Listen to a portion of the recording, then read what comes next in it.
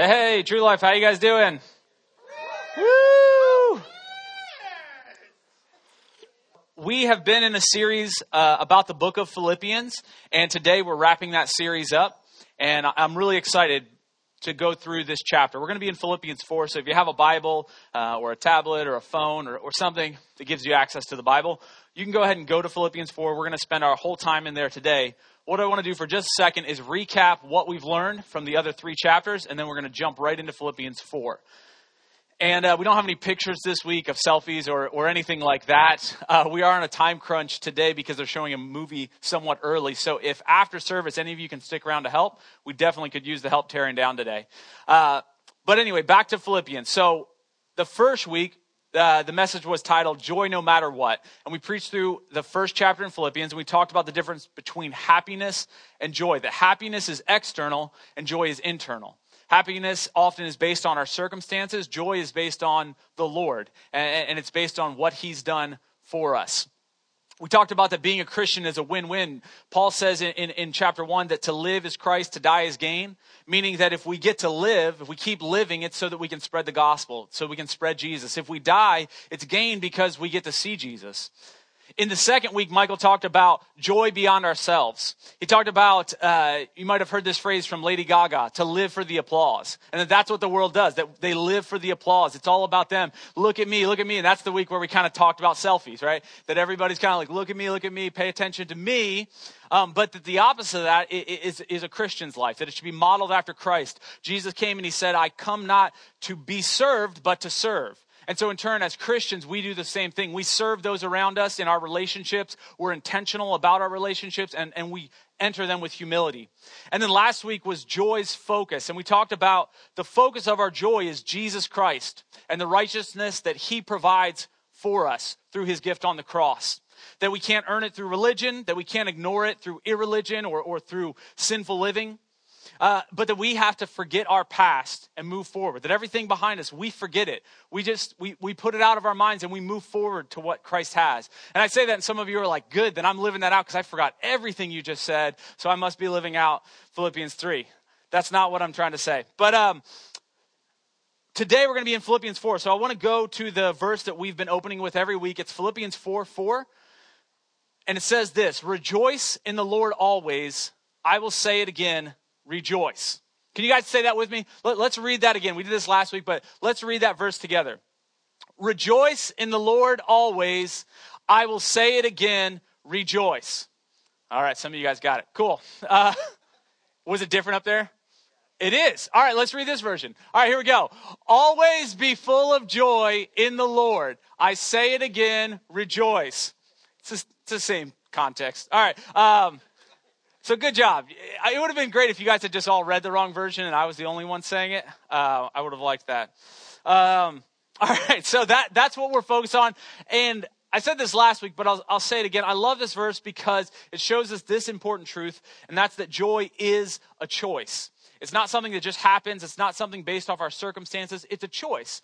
And here's why I know. Because Paul wouldn't command the church that he's writing to do something that they have no control over. Right? And I said this last week. He wouldn't say, always have a good day, or always have great circumstances, or always be happy about everything. He doesn't say that, but he does tell them to always be joyful, to always rejoice in the Lord. And the big idea there is that our circumstances, they'll fluctuate greatly. And if our joy is based off them, our joy will fluctuate greatly.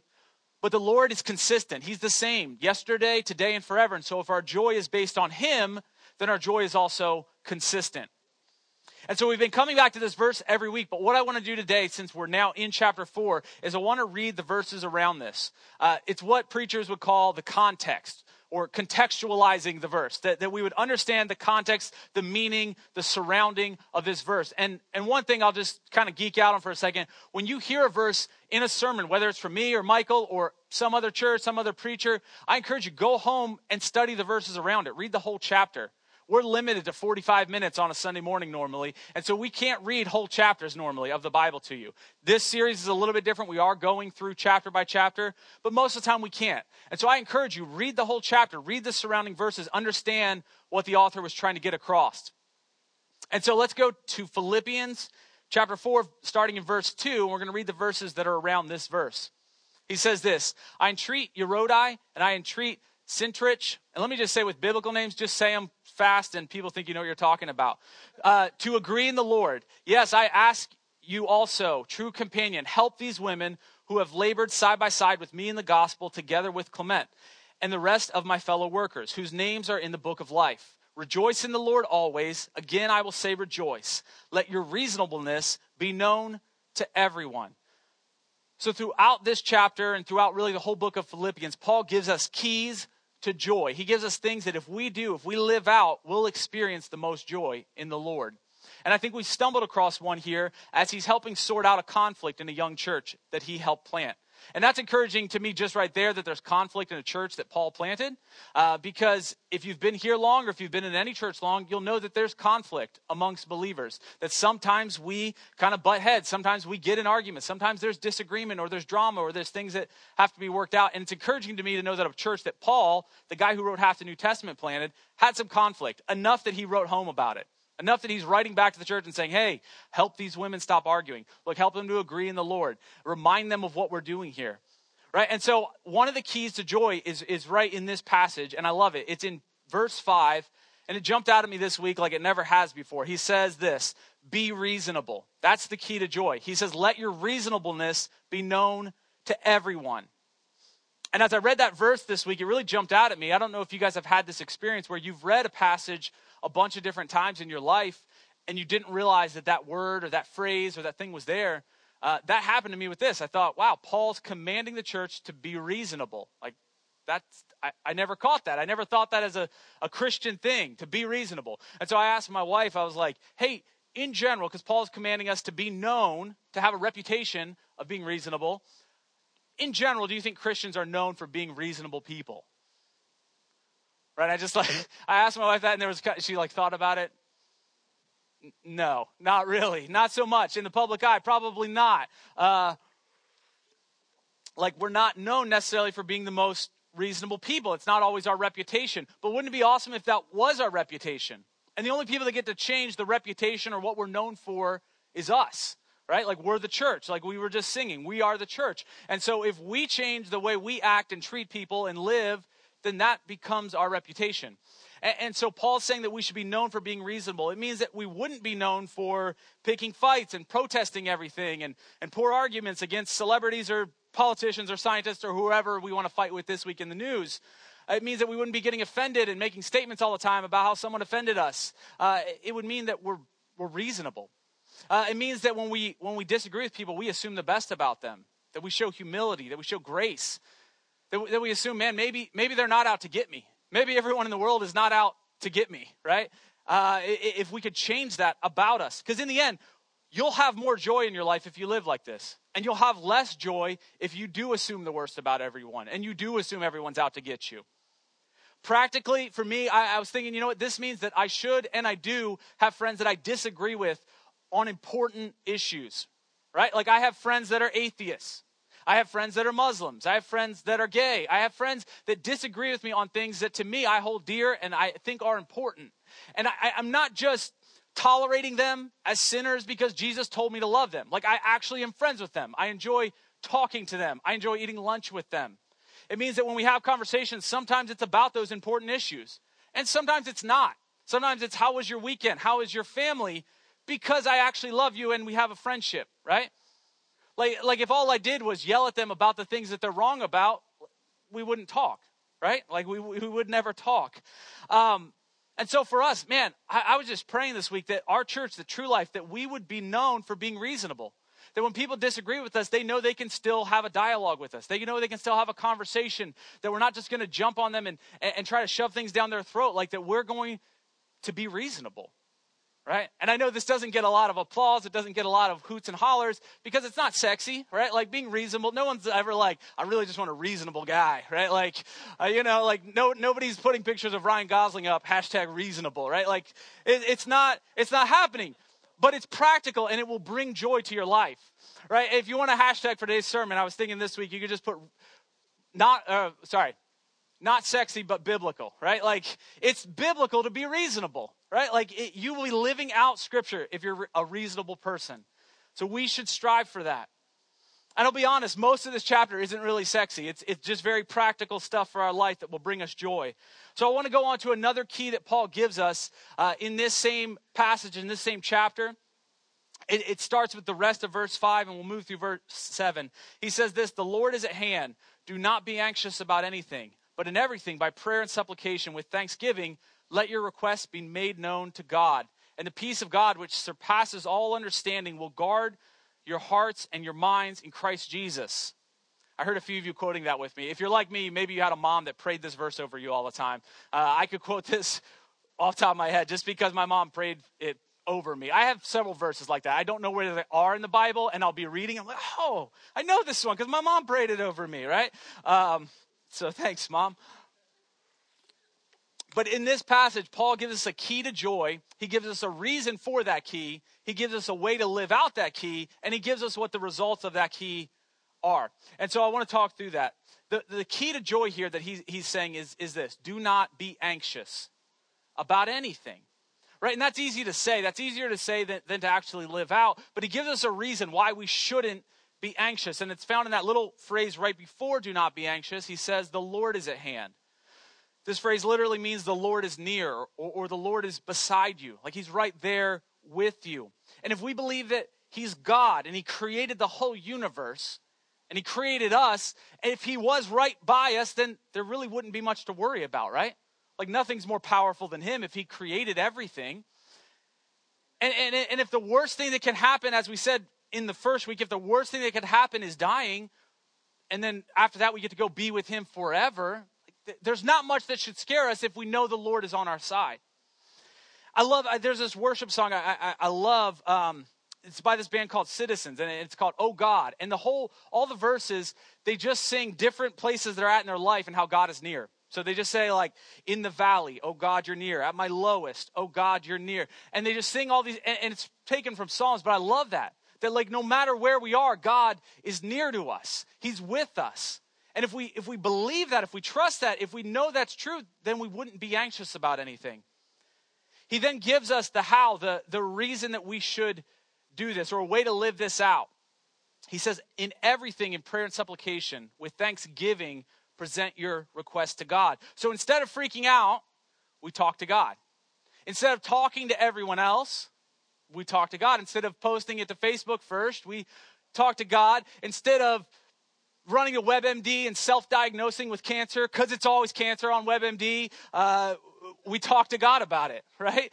That's what we do. That's our default. We talk to God with prayer, with supplication, with thanksgiving. That we go to God with a thankful heart. Lord, I know this looks bad, but you've come through a lot in the past. And I'm thankful for that. And so I'm facing this again. I'm facing this issue, and it's tough. And I want to freak out, but I trust you. And I know you're near. And I know I can rejoice even in this moment when it's tough, when it's not cool, when I'm not excited about the circumstances I'm in. And what will this produce in our life? What's the results of living like this, besides just being more pleasant to be around and being a cooler person? The results is this, that the peace of God that passes understanding will guard your heart and mind. Man, this is a peace that if you don't know Christ, there's just no way to like communicate it properly to you. Like you have to experience this. There's just some things that people can't explain to you without you experiencing. And this is one of those things. It's a peace that when all your circumstances say freak out, when everything around you says be depressed, when everything around you says, just go crazy over this thing, you have a peace. And it's past your understanding. It's past, like, I should be freaking out, but I feel good because I know the Lord is with me. And some of you guys have experienced that, and it's good. Like, when you have that, you're like, whoa, like, I should be freaking. And you tell people what you're going through, and they're like, yeah, I would be freaking out if I was in your shoes. And you're like, yeah, I probably should be freaking out. Like, that's a good point. I know, I think the first week, I wasn't here, but Michael shared the story of the guy who wrote It Is Well With My Soul, right? If you weren't here, I'll just kind of recap real quickly. This guy wrote, how many of you guys know the hymn, It Is Well With My Soul? All right, at least you know the chorus because it's pretty much the phrase I just said, right? You just sing that over and over. The guy who wrote that, I mean, he wrote that. The story is that he sent his wife and his two daughters across the Atlantic Ocean. They were in America. They're going back to Europe. He sent them over. The boat got into a wreck. His daughters died. His wife barely made it out alive. when he found out, he goes to join them, or goes to join his wife, and the captain stops and says, hey, this is where your daughter's probably died. I'll give you some time to show your respects. And in that moment, he starts to pen this song, It Is Well With My Soul. And he says things like, when sorrow like sea billows roll, you've taught me to say it is well with my soul. That's a peace that passes understanding. Everything in him should have been freaking out. Everything in him should have been shaking his fist at God and saying, why? But instead there was a peace, and it passed his understanding, and it passes our understanding. And sometimes even as Christians, you can look at someone that's a Christian and go, I don't know how they're going through that, right? Because you think if I was going through it, I would be freaking out. But then you go through something like that, and God comes through, and he gives you that peace. And in my life, this has led me in so many ways. I'll preach heavily against asking God for signs, like, make it rain tomorrow or make it a rainbow or whatever. But I'll say this, when I'm making decisions, I ask God for peace. I just say, Lord, I have some decisions to make. I don't know which one to make. I'm a little nervous about them. I just need your peace. And I'll be honest, that's how I hear the Lord. Like, I'll have something in front of me, and one I'm uneasy about, the other maybe I'm a little uneasy about, but there's a peace. Like, this is what I'm supposed to do. And when I listen to that, when I follow that, like, it turns out well. I go with the Lord. And when I go against that, I normally end up in a mess. So we don't freak out because we know God's near, and instead we pray and rejoice, and God's peace will guard our hearts and our minds, our emotions and our intellect. That we rejoice in God, and it produces peace. And that's why it's so important. It's so important to our joy to be able to rejoice and to have that peace in those moments. Now, for time's sake, we're not going to go through every single verse in Philippians 4. I want to jump down, though, on this same subject of peace and go to Philippians 4:10 through 13. Because here's what Paul does. Paul is such a good author. He's so smart in the way he writes things out and the way the Holy Spirit inspired him, is that he knew that there's one thing that robs people of peace. There's one issue that over the ages has always robbed people of peace and joy, and that's money and resources. I mean, since it existed, this has been something that people have worried about. Will I have enough? Will I be able to provide? Will I be able to feed my kids? And so Paul addresses this in this same context of talking about joy, talking about peace. He says this, starting in verse 10, he says, I rejoiced in the Lord greatly that now at length you have revived your concern for me. You indeed were concerned for me, but had no opportunity. I want to stop there and just say, basically what Paul is talking about is that the Philippians church is really generous. And they've been generous to him, and they've given to him in the past. At the current moment, they weren't, and now they've started giving to him again. And he's saying it's not because you didn't care, it's just because you didn't know there was any opportunity. And now you know, and you're already giving again. And so he says this, not that I am speaking of being in need, for I have learned in whatever situation I am to be content. I know how to be brought low, and I know how to abound. And in every circumstance, I have learned the secret of facing plenty and hunger, abundance and need. I can do all things through him who strengthens me. Right? Another verse my mom prayed over me. And so I'm defaulting to the translation. She prayed over me. So Paul knew, just like I know, that declaring something like have peace, don't be anxious, that one of the first things our minds would go to is our bills and our budget and our lack thereof, right? That we would go, yeah, I would have peace, except for you don't know how my household is. Like, you don't know what my bank account's like. You don't know what my job situation's like, Paul, right? And so Paul goes right for that issue. He doesn't go over a bunch of different issues. He doesn't really talk about, I don't know, your health or your family, or he goes right to finances and resources because he knows this is something that would steal our joy and would steal our peace. Some of you are thinking, man, I'm tight. I'm eating ramen noodles, and not because I'm in college, right? And Paul says, I understand that. I've been there. I was talking to a guy this week who grew up in a poor family, and he said, yeah, I used to eat bread and drink soda because it would help the bread expand and I'd feel fuller longer, right? And I was like, I didn't know that was a thing, right? Like my family had some rough times, but I guess we never got there, like the bread and soda trick. I didn't know tricks to stay full. But Paul's saying, you know what? I've been there. I've been hungry. I've been in need. I've been low.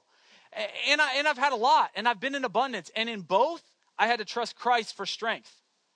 Right? He's not discounting one or the other. He's not saying, and when I was in need, when things were bad, I had to really trust Christ for strength. And when everything was good, like I didn't. Like he's saying in both. In everything, I trust Christ who gives me strength. I know what both sides of that coin are like. Because you can be rich or you can be poor through Christ who gives you strength. God will give you strength. And here's the key to joy in this is that we need to learn to be content. And again, not sexy, but biblical. Nobody was ever like, I just want to be content. Like that's not, but it's practical and it will change our life. And being content isn't lazy or apathetic, but it's rejoicing in the moment. It's knowing that if it takes me 6 months to get into better circumstances, or if it takes me 6 years to get into better circumstances, I'm going to rejoice. And if for some reason my whole life I'm not in better circumstances, I'm going to rejoice. And I'll just say there are people in the Bible who never experienced good earthly circumstances, and they loved Jesus. The first one that comes to mind is John the Baptist. This guy lived in the desert. He wore animal skins, and he ate bugs his whole life, right? His whole adult life, at least. And then after that, he got arrested. He got put in jail. He got beheaded. That was his life. And when talking about John the Baptist, Jesus said, John the Baptist is the greatest man who ever lived. So John was doing something right if Jesus said he's the greatest man who ever lived, and yet his circumstances were pretty much the worst. Like, I really can't think of much worse. Bugs, animal skin, beheaded, right? Like, there was no retirement plan for John. There was no 401k. There was that's it. But and so we need to understand that our circumstances aren't what determines our joy. They're not what determines our peace. That when we trust Christ and we know he strengthens us, all of those circumstances we can have the same amount of joy in. We can rejoice the same. And when we demonize either side of the income line, we're out of step with Scripture. We're out of step with the way God views money and resources. And so there's kind of two extremes, and we've hit them before, but I'll hit them really quick. The two extremes on this are basically the prosperity gospel and the poverty gospel. And when you add anything before the word gospel, it's no longer the gospel, just so you know. Like if you want to say, oh, the blah, blah, blah, it's not the gospel anymore. The gospel is the gospel. It's simple. It's that we're sinners and we need Jesus. That's the gospel. And he's come for us. And he saved us. And so the prosperity gospel says, oh, if you just have enough faith, then you'll get more health and more wealth and more material goods. Right? And this is garbage. It's not found in Scripture. And I hate it because, you can turn the TV on and hear this guy, if you just give some more money to my ministry, God's going to come through on that need. If you just had more faith, you'd be able to pay your bills. I'm like, really? Like, do you know who's watching you? There could be like some single mom whose husband just left last week and she owes rent tomorrow. And you're telling her if she just had some more faith, she could pay her rent. Like you put that on her, right? Like that's garbage. It's not the gospel. And on the other side, you have people that are saying, oh no, if you drive a nice car, if you have a big house, if you're part of the 1%, then you're evil. You're not like Jesus because he was poor. But then they forget that there was rich people in the Bible. Guys like Cornelius in Acts chapter 10. He was a Roman soldier, a guard. He was a rich guy and he was generous and he was giving away money to lots of people. So much so that it got God's attention. It says that his alms to the poor were like an offering to God, that he noticed them and he sent Peter to share the gospel with him. Basically saying, hey, Peter, this guy's got it. Like he's already doing the things I want people doing. So go share the gospel with him. And then he got saved and his whole household got saved. And so there's no way we can look at either side of the income line and go, oh, that guy's more godly or that guy loves Jesus more. No. Like we need to learn to be content in all situations and realize that Christ is there on either side of that line. And then he wraps this portion up with saying, in Philippians 4:19, and my God will supply every need of yours according to his riches and glory in Christ Jesus. And I love that verse. And I think that it's important that we keep it in context of those last verses, that we need to be content. Yes, he's going to provide all of our needs. But yes, we'll still experience low times. He's going to provide all of our needs. Jesus actually says that our Father knows our needs before we even speak them, and yet we'll still struggle. This verse was never meant to mean that Christians don't struggle. It was never meant to mean he's going to supply all your needs so you will never be late on a bill or you'll never go into debt or you'll never have a struggle. Like those will happen. You will struggle at times in this life and you can still love Jesus and you can still be content in that moment. And so we move through this and we find that we can have peace even if our circumstances aren't ideal and even as we're working through them. Again, not lazy, not apathetic, but as we're working through them, we can have peace. We can be content. We can be reasonable. And so I want to wrap this whole series up by going back to the beginning of Philippians 4. So if you have a Bible, go to the first verse in Philippians 4. And I love this verse because here's the deal. We've talked about rejoicing always. We've talked about joy beyond ourselves, about Christ being the focus of our joy. And today about just some practical things we can do in our life to be joyful always. But I love this verse because I think it sort of sums the whole thing up. Paul says this. He says, therefore, my brothers, whom I love and long for, my joy and crown, stand firm thus in the Lord, my beloved. And this is what I love that he does, is he tells them that they are a joy to him. And I think that's huge. Their lives, the way they're living, the way they're giving, the way they're operating as a church, they're a joy to Paul. And so the challenge here, the key here, is that we should live to be a joy. I was thinking about this week. Are we being a joy to those around us in our life? Are we being a joy to the people we interact with? Like, do they get around us and experience joy because of our lives, because of the way we speak, because of the way we treat people, because of the way we act, because of how generous we are? Are they experiencing joy through us and seeing Christ as a result? Are you a joy to your boss? Right? Are you a joy to your spouse? Some of the guys are like, I thought they were the same thing. And some of the single guys are like, no, that'll never happen. And all the married guys are like, oh, you'll still be single. All right. Are you a joy to your kids? Are you a joy to your family? Like, do you get home and your kids are like excited, like, yes, mom's home, dad's home. Or are they like, oh, let's see if they had a bad day or not. And then we'll know if we can play around with them. If they had a bad day, I'll just leave them alone. Right? Like, no, because if we're rejoicing always, even on a bad day, we should be able to rejoice and be a joy to those around us. Are you a joy to your pastor? Are you a joy to your small group leader?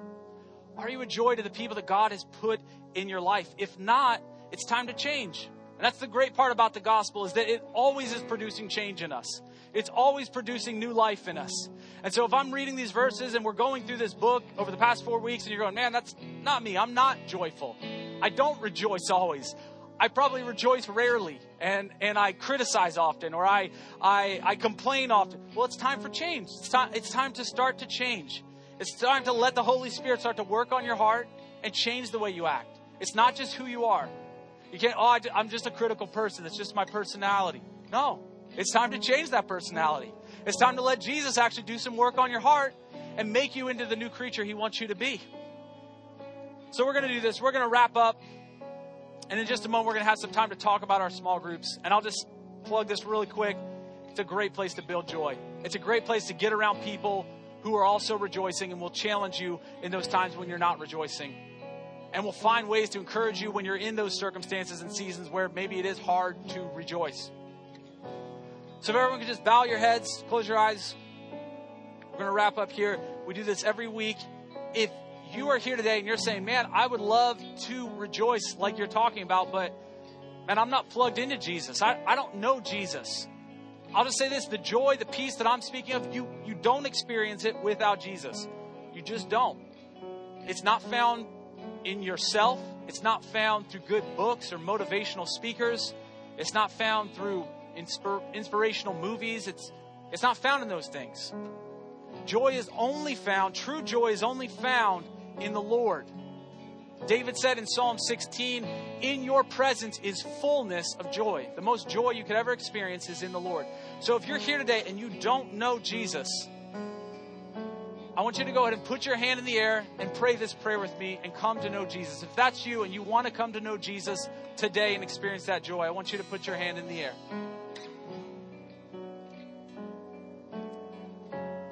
All right. And so we're going to pray this simple prayer. You guys can all repeat after me. We'll all do it together. Dear Jesus, I'm a sinner. I repent of my sins. Forgive me. Cleanse me. Make me yours. Give me your joy. Let me rejoice always. In Jesus' name. And Lord, I just thank you today for these people here. God, I thank you for our church.